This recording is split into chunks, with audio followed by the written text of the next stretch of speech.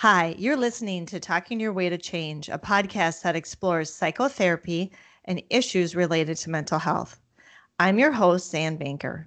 In today's episode, we're going to be talking about alcohol, alcohol addiction disorders, treatment, and recovery.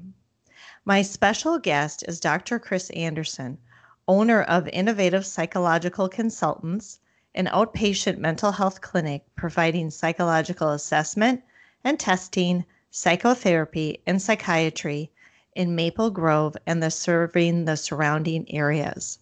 Dr. Anderson has been in practice for over 25 years. His passion for chemical dependency and mental health recovery stems from the belief that despite people's fears, that they will be judged or that their problems are unique. The reality is that people are people and their problems do not differ nearly as much as they perceive. Chris and I met in the doctoral program at the University of St. Thomas in August of 2003. We were in the same cohort and also a subgroup that would meet and provide support and gentle encouragement to each other to stay on track. I currently work at his clinic and have for over 10 years. Innovative Psychological Consultants is a great place to work, and I love the professional environment he's created there. Chris, welcome to the show. I'm so excited to be having this conversation with you today. Absolutely, Zan. I appreciate your having me on. I'm looking forward to it as well. Great. I thought maybe what we could do is we could start by you telling listeners your experiences of working in addictions, perhaps maybe the populations, the settings, the types of addictions you've worked with. Sure, I'd be happy to. Without getting too long-winded and going through my entire resume with you. Sure. Probably the biggest thing that most people might recognize is I did my doctoral internship at Hazelden, which is a chemical dependency treatment program that's sort of renowned, obviously in Minnesota and across the country. I actually worked with the in the adolescent program. So obviously got a lot of experience working with them. Prior to that, though, I even for years prior to that, while I was working on my master's degree and master's program, worked at a place where we did a lot of chemical assessments, and so I was doing a lot of the front end stuff, kind of evaluating people, kind of seeing where they fall on the map. Do they have a problem? Don't they have a problem?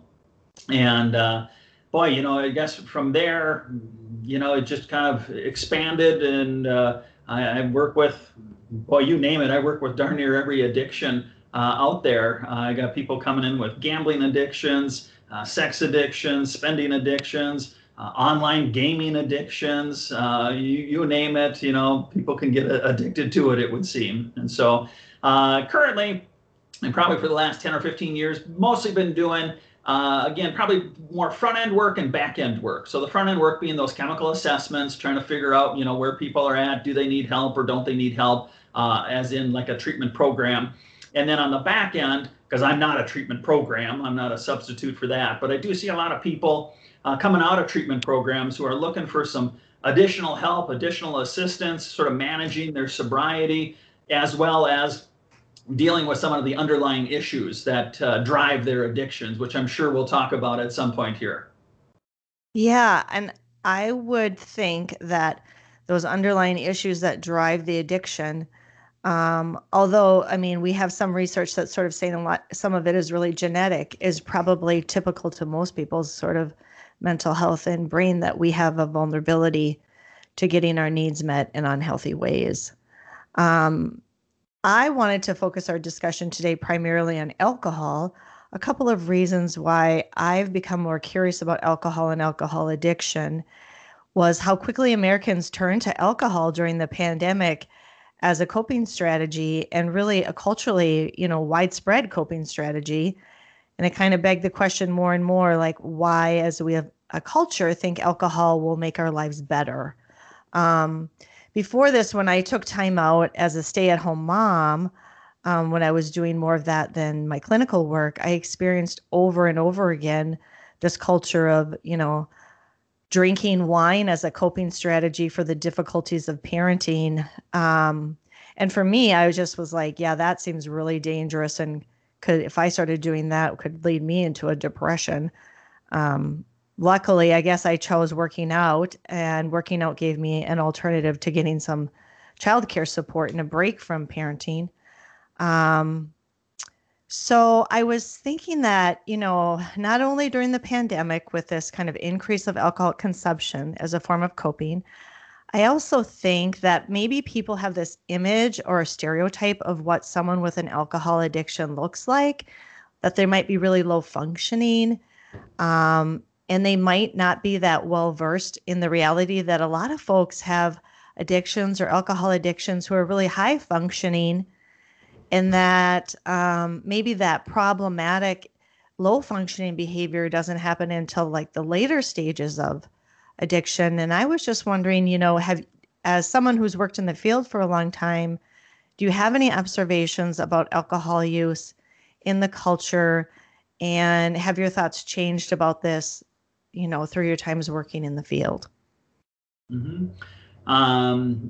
Yeah, I mean, a couple of interesting points you bring up there, Zan. And boy, I tell you, I think alcohol is very culturally embedded, in our society. I'm sure I'm no historian. I'm sure we could go back to the 13, 1400s, in Europe, very culturally embedded over there. Everybody came over here and they brought with them Alcohol. their cultural norms and, stuff around alcohol. Yes. I mean, we had a brief little blip in the 1920s with prohibition, which failed miserably. And I think our government or society sort of gave up and just sort of resigned themselves to the fact that, yeah, this is very much a part of our culture. I mean, it is just interwoven in darn near everything. It's such a huge social, element and component. And obviously we're social creatures. And so not surprisingly, every time we're out socializing, people are having a drink or going out for drinks, or can I get you a drink? It's just amazing. If you really know what you're looking for and you're watching for it, you'll see it depicted in, stories, movies in particular, television shows. There's always some critical point in a show or a movie, where there's a big crisis and something has happened. And I got to tell you, to me, it seems like 8 or 9 out of 10 times we see that person in the show reaching for a drink. This is how they're going to cope, with whatever the hardship is they're dealing with before they actually deal with it, right? As though alcohol is just, it's almost a necessity, for me to be able to figure out how to deal with this and what I'm going to do. It's just everywhere. So, yeah. The other part that you were talking about, which is this, I don't know, stereotype of, the alcoholic. And I think, a lot of people have this impression that, it's this homeless wino laying in the gutter with his brown paper sack, that I think, historically might have been, a somewhat accurate, depiction, maybe way back in the 40s or 50s, before people were really looking into or trying to be more cognizant of or trying to intervene on, addiction. I think in the past it was largely ignored. It was swept under the rug. We didn't want to talk about it. We didn't want to think about it. I mean, hell, even up into the 80s, it wasn't at all uncommon, if you lived in a smaller area, if you had too much to drink and the cops pulled you over, well, they just give you a ride home. It was totally almost sort of socially accepted and sanctioned, where now there's a growing intolerance for it, where there's much more DWIs and stuff like that going on. And with that too, I think, through the late 70s into the 80s, I don't know, maybe it was the Just Say No movement and the anti-drug movement that, brought more awareness, to the problems, of these chemicals and the increasing intolerance of it. And so there's been greater, I think, efforts not only at education, but also early intervention. And so getting, back to the point here, with addiction, there's sort of an early, middle, and late stages, of addiction. And that, wino in the gutter really represents those late stages, of addiction where they've really destroyed their entire lives. They've kind of lost everything. They're probably medically a train wreck, their liver is, probably a disaster, all that kind of stuff. Where these days, we're really much more, I think, catching people in the early stages of their addiction. They got that first DWI, or their spouse is saying, hey, I'm not going to put up with this crap anymore. Whatever the case may be, people are coming in and they're kind of looking into it. And that's the upside. If there's a downside, I think it's that a lot of people aren't convinced because they're still carrying around that old stereotype of, an alcoholic is somebody who's destroyed and ruined their lives. And I haven't destroyed and ruined my life, so I can't be an alcoholic. When in fact, many people are. We're just catching them earlier and earlier in those early stages of their addiction. So, today's, alcoholic probably looks a lot different than, the alcoholic of yesteryear, although it can certainly end up there. Exactly. Yeah, I was looking up some statistics for today, and I was really even surprised. It talked about that adults with graduate degrees were spending 9 times as much of their of money on hard alcohol than their less formally educated counterparts. And it wasn't just the income that they had and the spending, it was that the participants who are spending that much money are combining alcohol with activities involving, dining out, restaurants, going on vacation, socializing with coworkers. And so that essentially people that have higher drinking rates are really among the people who are working versus people who are not working. And that the rates of alcohol-related deaths, although they're highest in men in general, the largest increase was among white women, and that the binge drinking among women ages 30 to 44 without children was the highest group of growing binge drinking. And so, yeah, I mean, I think that the statistics are sort of showing the stereotype is not what we used to think it was. The good news is that we are intervening much sooner. So, Chris, if I came to you I said, I'm kind of looking for therapy, and I'm kind of concerned about my drinking, how would you go about working with me? Well, on the front end, obviously, regardless of why people are coming in, we do a thorough assessment. We kind of poke around and we kind of check out everything, kind of looking for any sort of red flags, what's kind of going on with this person. And,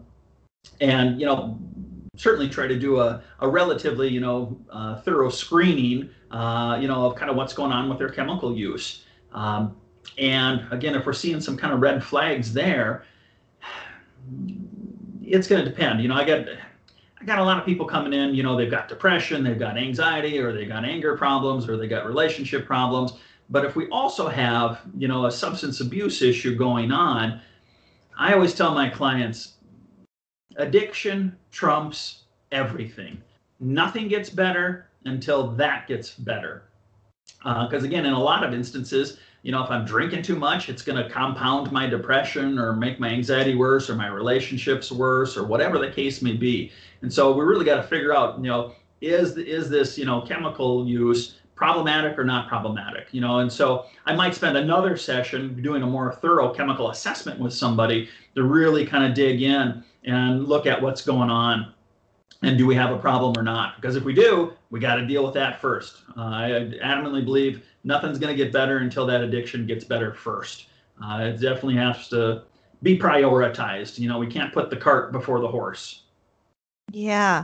No, I remember when we began our training, there used to be sort of this distinction between what was alcohol abuse and dependency. And it sort of felt like, okay, if you qualified for alcohol dependency, you qualified maybe for treatment, but abuse, maybe not so much. And now I know that the model has shifted, and alcohol, I guess maybe problematic use is on a continuum.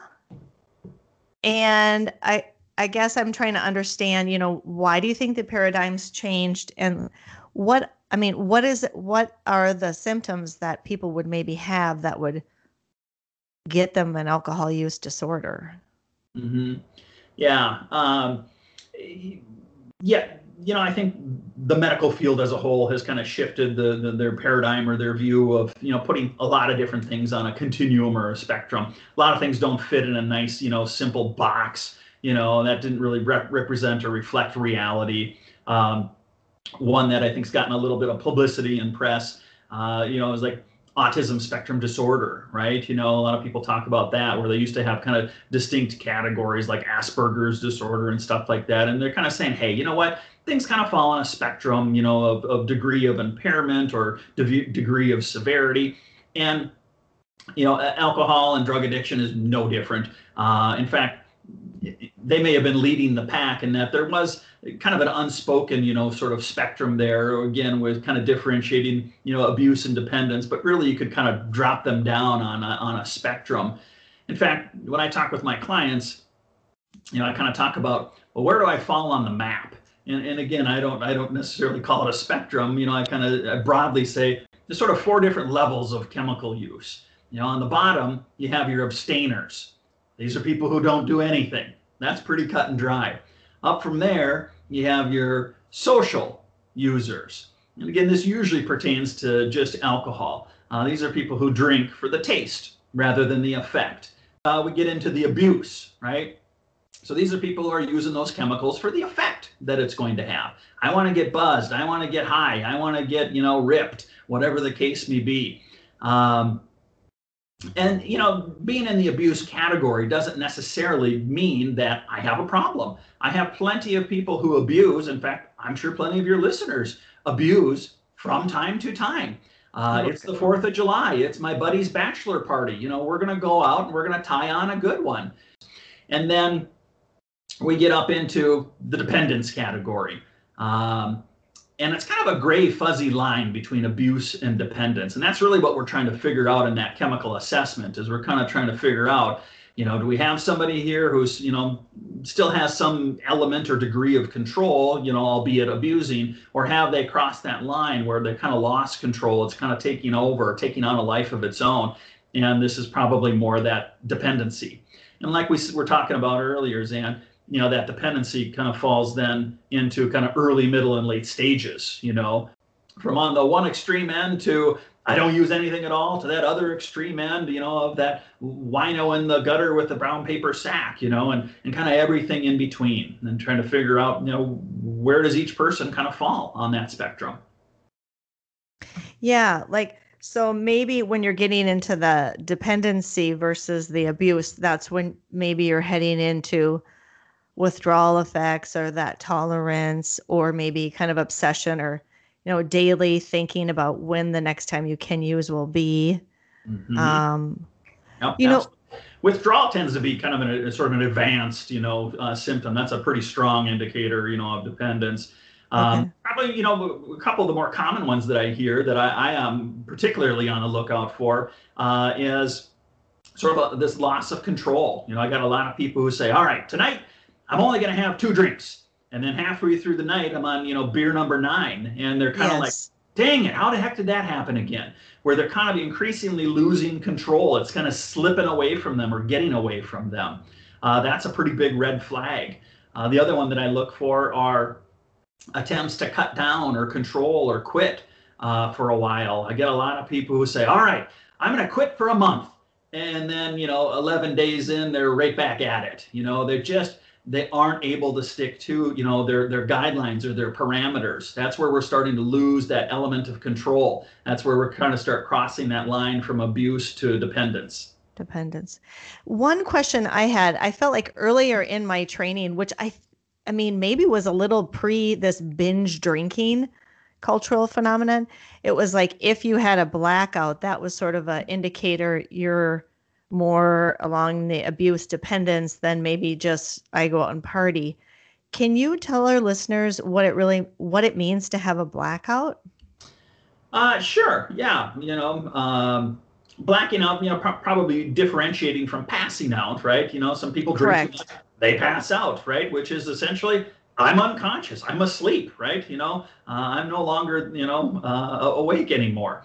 To be differentiated from a blackout where basically I'm walking, I'm talking, but I have no memory the next day. People who have blackouts, they hear stories about themselves and they're like, wait, what? I did what? I said what?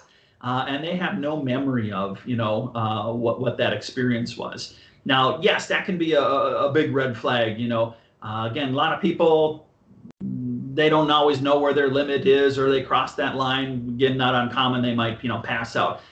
Blacking out tends to be, suggestive of some tolerance. I'm drinking with some regularity. It's obviously impacting, my brain and affecting my memory and stuff like that. But I'm still walking, I'm still talking, I'm still doing things, unbeknownst to myself. So, is it a slam dunk, that this person's an alcoholic? No. But again, we're kind of looking at the degree and the frequency, how often is this happening? And that can obviously be an indicator of a pretty significant problem. Yeah, thanks. Yeah, I was sort of thinking that, if you were sort of like newly to drinking, you'd probably vomit or pass out before you would have a blackout. So that it's got to very common.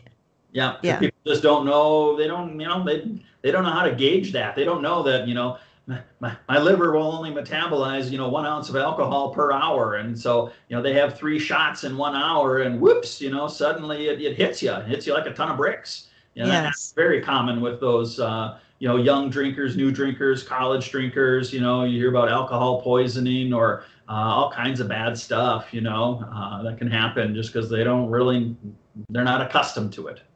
Sadly, they haven't, I don't know what's good or bad, they haven't had enough practice. Yes.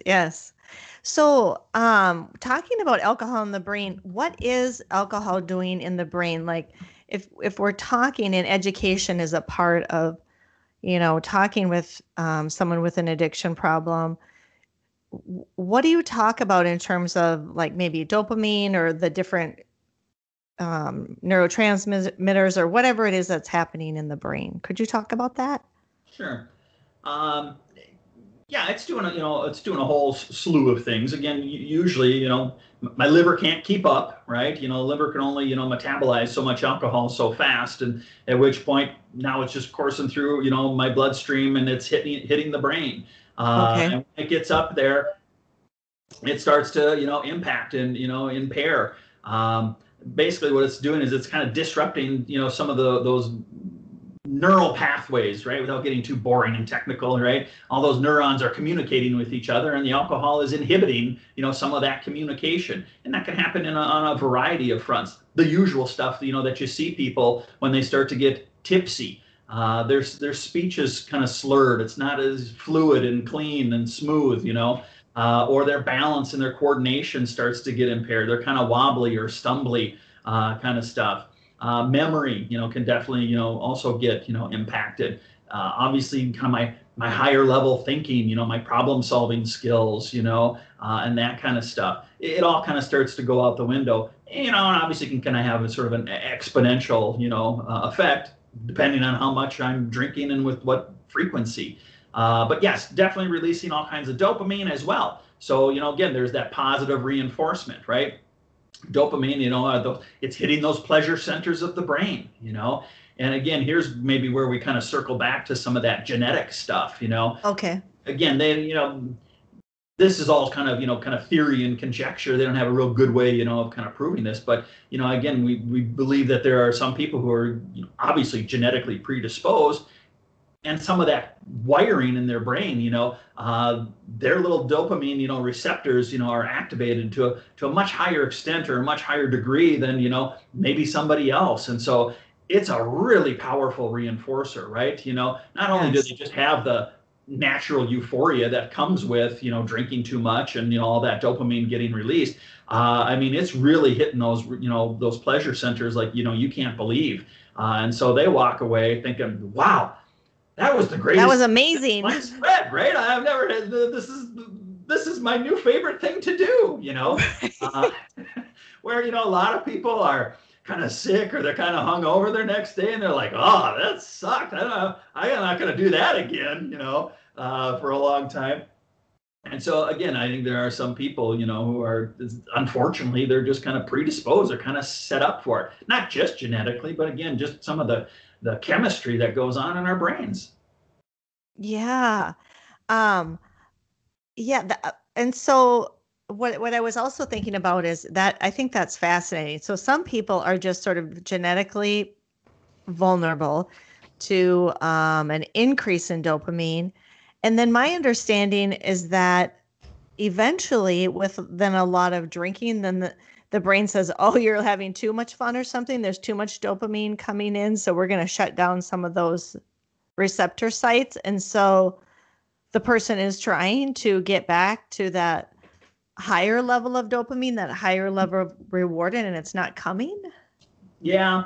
Um, yeah, Or they is talk that with about this other drugs or yeah, they talk about this with a lot of times in treatment centers, because for our heavy chronic users, right? A lot of times you hear people saying that they're kind of chasing that first high, when all those receptors were available and active, right? And they were all lighting up, right? Wow, that was the greatest high, or, the best, euphoria, that I've ever experienced. Well, when we're using regularly, the brain, the body, it's all kind of driven towards, they call it homeostasis, right? The status quo. And so if things are getting, overactivated, believe it or not, yeah, they'll your brain will start killing off some of these receptors, or shutting down some of these receptors, right? Saying, well, this isn't normal. This isn't right. We're not supposed to be at this level. And so, yeah, people, they are kind of chasing that first high, but they'll never be able to capture it, right? Because their body is compensating, it's adjusting. Yes, it's adjusted. Some of these different, receptors. Now, can they regenerate and regrow? Absolutely. They talk about that in treatment too. When people sober up, it feels like the bottom has fallen out. I probably got like 2 dopamine receptors left, and boy, there's not a lot of joy. Life is not that fun. Pleasure going on in my life, Yeah. But your brain will again adjust. Once I sober up, it'll start regenerating, some of those, receptors again. Again, it's just trying to keep people balanced. It's trying to keep them even. And so, that's a kind of an unusual, but, very real phenomenon, that occurs. Yeah, I mean, I know in all that social media research now that they're doing with Facebook, and they have been able to sort of, I mean, that they created some of those feedback systems within social media to hit the dopamine sites. Like they know that people, like if you get a like, it's like boom, there's a little dopamine, and then it just keeps you coming back and back and back and checking and checking. So I'm like, if you can't, we're like the rat pressing the lever in the box, right? It's kind of sad. Okay, and then I got to tell you this other really cool thing that I read about. I don't know if you've heard about it, but in the temporal, like left parietal lobe, there's something in our brains that lets us know what other people's judgments are towards us. So I'm thinking, hey, this is what you're thinking of me in this interaction. And they think that alcohol like causes that part of the brain to go offline a little. And that might sort of explain part of that. People sort of drink and they think, oh, this is the real me, or they feel freer to be themselves, or to, I think what happens to me sometimes is like, I find myself disclosing. I'll be like telling people stuff that I normally wouldn't tell them. And I was like, oh, that's what's happening. And then the next day you're like, ooh, maybe overshared there. Yes. Well, there's no doubt that, alcohol is definitely a disinhibitor.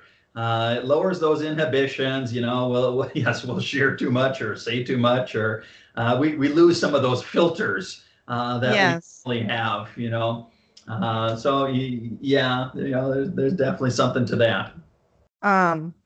Okay, so a lot of times family, friends, partners say I am a concerned family member, friend, or partner, and I come to see you and I say, I'm really worried about my spouse's drinking.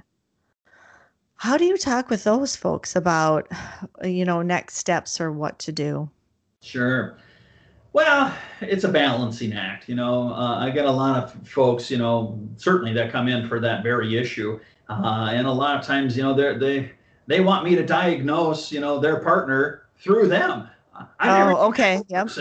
They want to know, well, do they have a problem or don't they? I'm like, well, I can't say, this is your report. It's, not necessarily, their report, and, a lot of these symptoms, you probably can't speak to. I need to talk to them. So they're usually a little bit frustrated. Now I try to balance that with a whole lot of education. I can certainly educate people, about addiction and on addiction. So they have a better idea of, am I maybe dealing with this or not? And then I also try to get them to focus on themselves. We could probably do a whole nother, podcast on codependency, and I get a lot of people who get kind of lost, in that stuff, and they start losing themselves. They become so obsessed with their partner and their problem. So, but broadly speaking, right, just for the sake of your listeners, as a kind of a general rule of thumb, you can Google the different criteria. Some of them, you and I have already talked about, Zan, so your listeners are already aware. And they can Google the other symptoms, kind of these red flags that differentiate abuse and dependence. But as a real kind of broad general rule, whoever they are, the experts, say there's a couple of rules of thumb. For men, we say 4 and 14. If I'm having more than 4 drinks per sitting or more than 14 drinks per week, it tends to be indicative of a problem. For women, they get the short end of the stick. Their numbers are 3 and 7. So if I'm having more than 3 drinks in one sitting or more than 7 drinks per week, tends to be indicative of a problem. Now, does that guarantee, that they're an alcoholic? No, it does not. There's a much, more complicated, thing that goes into evaluating that. But if you're looking for just kind of a general benchmark, of might my partner have a problem or not, if you're observing and you're aware of, kind of what their general consumption is, that should give you a pretty good idea of, we might have a problem or maybe not. Yeah, I find those numbers fascinating. And I also think it's really important for women to know too, like if you're dating someone who is drinking that much, your numbers, I mean, they can have 14 and you get 7. So if you're trying to play catch up, you're going to develop a disorder a lot quicker. Yes, absolutely. Your dating partner or your partner, if you're dating a guy. What are the basic types of treatment? So in terms of treatment, again, kind of depends on, where I fall on the spectrum, right? So if we're talking about abuse, I certainly see a lot of, abusers. Well, here's an example. I see a lot of DWIs, a lot of people have gotten DWIs. They're in trouble with the law. Does that mean that they have a problem, and they should go to treatment? No, not necessarily. They'll come in, they'll do that assessment. I got a lot of people who just had a bad night, made some bad decisions, and are paying the consequences for it. But they're, clearly not, an alcoholic. But in those instances, a lot of times we'll recommend like an education class. Frankly, that's part of what the courts, want to see. They want people to be smarter. They want to get educated. There's lots of different, programs out there that provide great education for, people who, have had a problem, it's gotten them into a little bit of trouble, or who just want to be smarter. I've sent a lot of teenagers there. I got parents who bring their teens in, they're concerned about their use. And again, these are teens. So, they're invincible and they don't have a problem, and they're probably not, an alcoholic, but they might be well on the road. And so, we'll send them to an education class just to get a little bit more smarter about what are these chemicals, what do they do, how do they work, what do I need to know, so I can be a better, or at least a more informed consumer of these, possible chemicals. Now, if we talk about addiction and somebody's already crossed that line, then yes, then we're talking usually more about treatment, or what most people, have heard of as treatment. And with that, there's sort of an inpatient treatment and there's an outpatient treatment. Most people are doing an outpatient treatment program, which just means I don't go away for 28 days, like we see in the movies all the time. I'm usually working, I go to work, I'm staying at home, I'm, living my life. Now, a typical outpatient program might go for, 4 to 6 weeks. Maybe it's, Tuesday, Wednesdays, and Thursdays from 6 to 9 p.m. And I do that for about 4 to 6 weeks. It's pretty intensive. It's a lot of stuff that I'm getting in a fairly short period of time. And that's kind of their treatment experience. And then a lot of times they'll have what's referred to as aftercare or continuing care. Well, they'll keep going for a while, maybe just once a week, for a couple of hours. They'll do that for another, 8 to 12 weeks, just for some added support, make sure they're staying on track. If somebody's, kind of got a chronic problem, or, outpatient isn't working for them, they can't seem to stay sober, they keep drinking, during their outpatient program, then they might get referred to an inpatient program.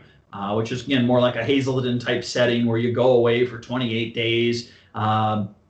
It's, very structured. It kind of removes access and allows me the time to, get some sobriety under my belt, so that I can, hopefully get back to normal living. A lot of people will also come out of an inpatient program and step down to an outpatient program. So after 28 days, then they might do an outpatient program for another 4 to 6 weeks. So they're trying to give them all the support, that they need. Everybody's a little bit unique or different in terms of what they need.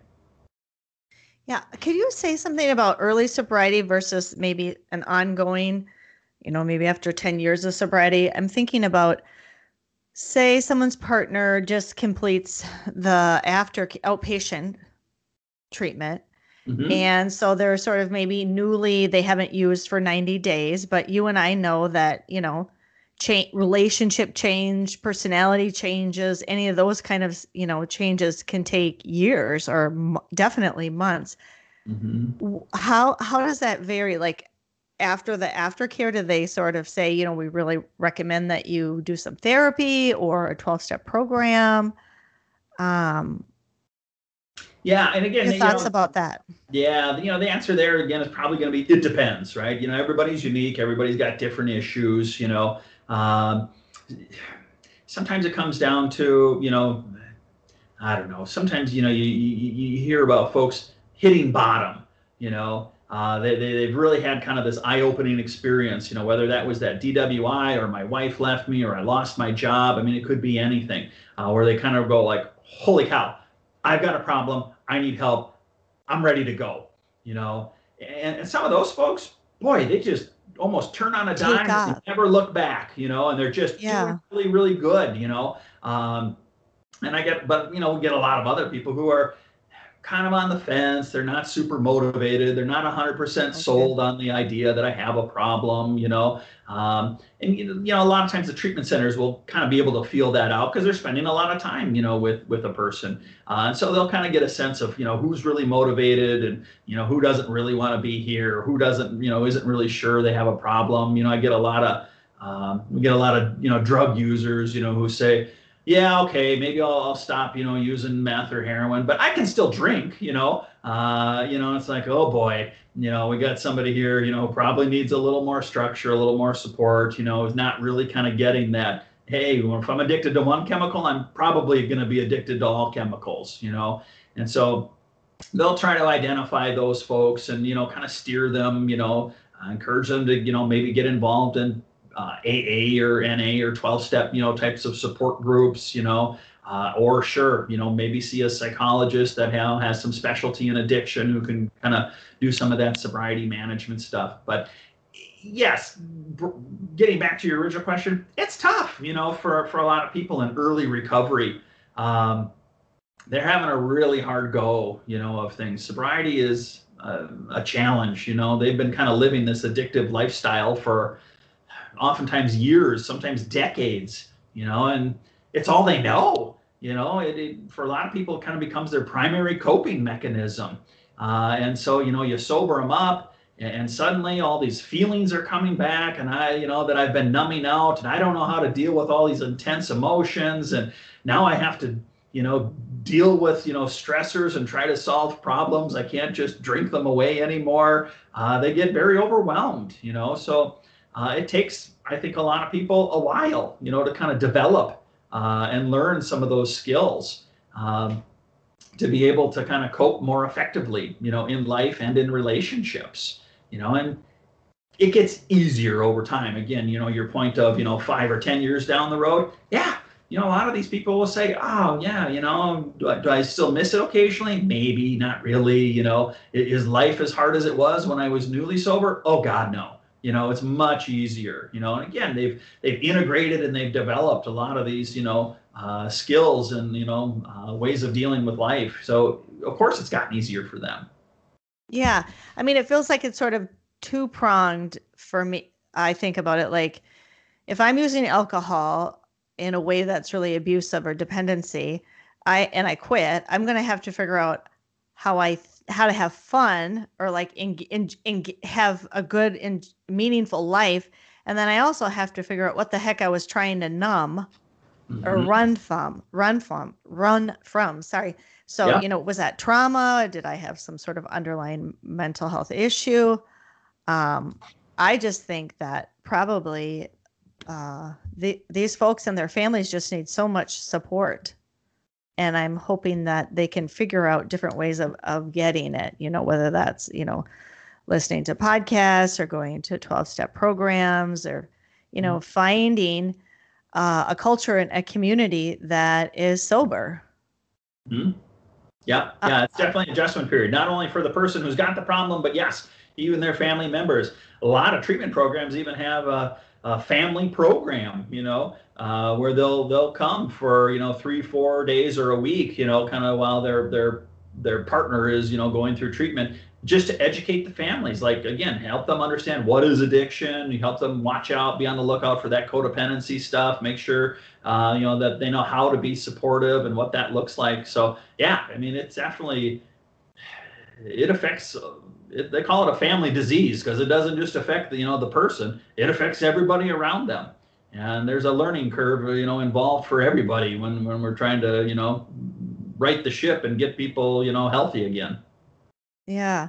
Yeah, as a psychologist working with folks, say they're in recovery for some time, do they identify with you or do you identify with them, personality traits or patterns or ways of relating that you think are more common among people with addiction? Yeah, for sure. Again, everybody's unique, and when we talk about addiction, there's lots of underlying drivers. You mentioned, some being, mental health issues. I don't know how to cope with my anxiety. They go after the liquid courage, or they're depressed and they're just trying to numb out those feelings. I got some people, it's just stress relief. Again, they just don't have the good coping mechanisms. You hear that all the time. Well, I come home from work and I just need to unwind. I just need to relax, a little bit. Again, which usually speaks to kind of not the healthiest coping mechanisms. Believe it or not, I got some people, it's as simple as boredom. Well, I just didn't have really anything else to do, or I didn't have a whole lot of friends, and so this is just kind of what I did. I get adrenaline junkies. They just really love the euphoria. It's as simple as that. They don't have skeletons in the closet or a whole lot of baggage. They just Right. really like getting drunk or high. So again, everybody's kind of different, kind of unique. Figuring out some of those underlying variables, and then sure, there's also I suppose some things that are kind of part and parcel to a lot of people, not everybody, but a good chunk of people who are dealing with addictions. And part of this, I don't know if it's a byproduct of the addiction or if it was a pre-existing personality trait, but yeah, there's definitely some stuff that I think evolves or gets amplified, as a result of that addiction. Addiction is a very isolating, disease. It's frankly kind of a very selfish disease. It's kind of, all about me, because there's a lot of denial. There's a lot of, manipulation and deflection and, things that go on in part to kind of perpetuate the addiction. There can be a lot of entitlement. There can be some self-pity. There's a whole kind of laundry list of things that hopefully, usually they kind of start to dissipate and disappear, once people are sobering up. But some of them do persist, into their sobriety. And then, yes, we identify and we work on some of those little Traits and character flaws.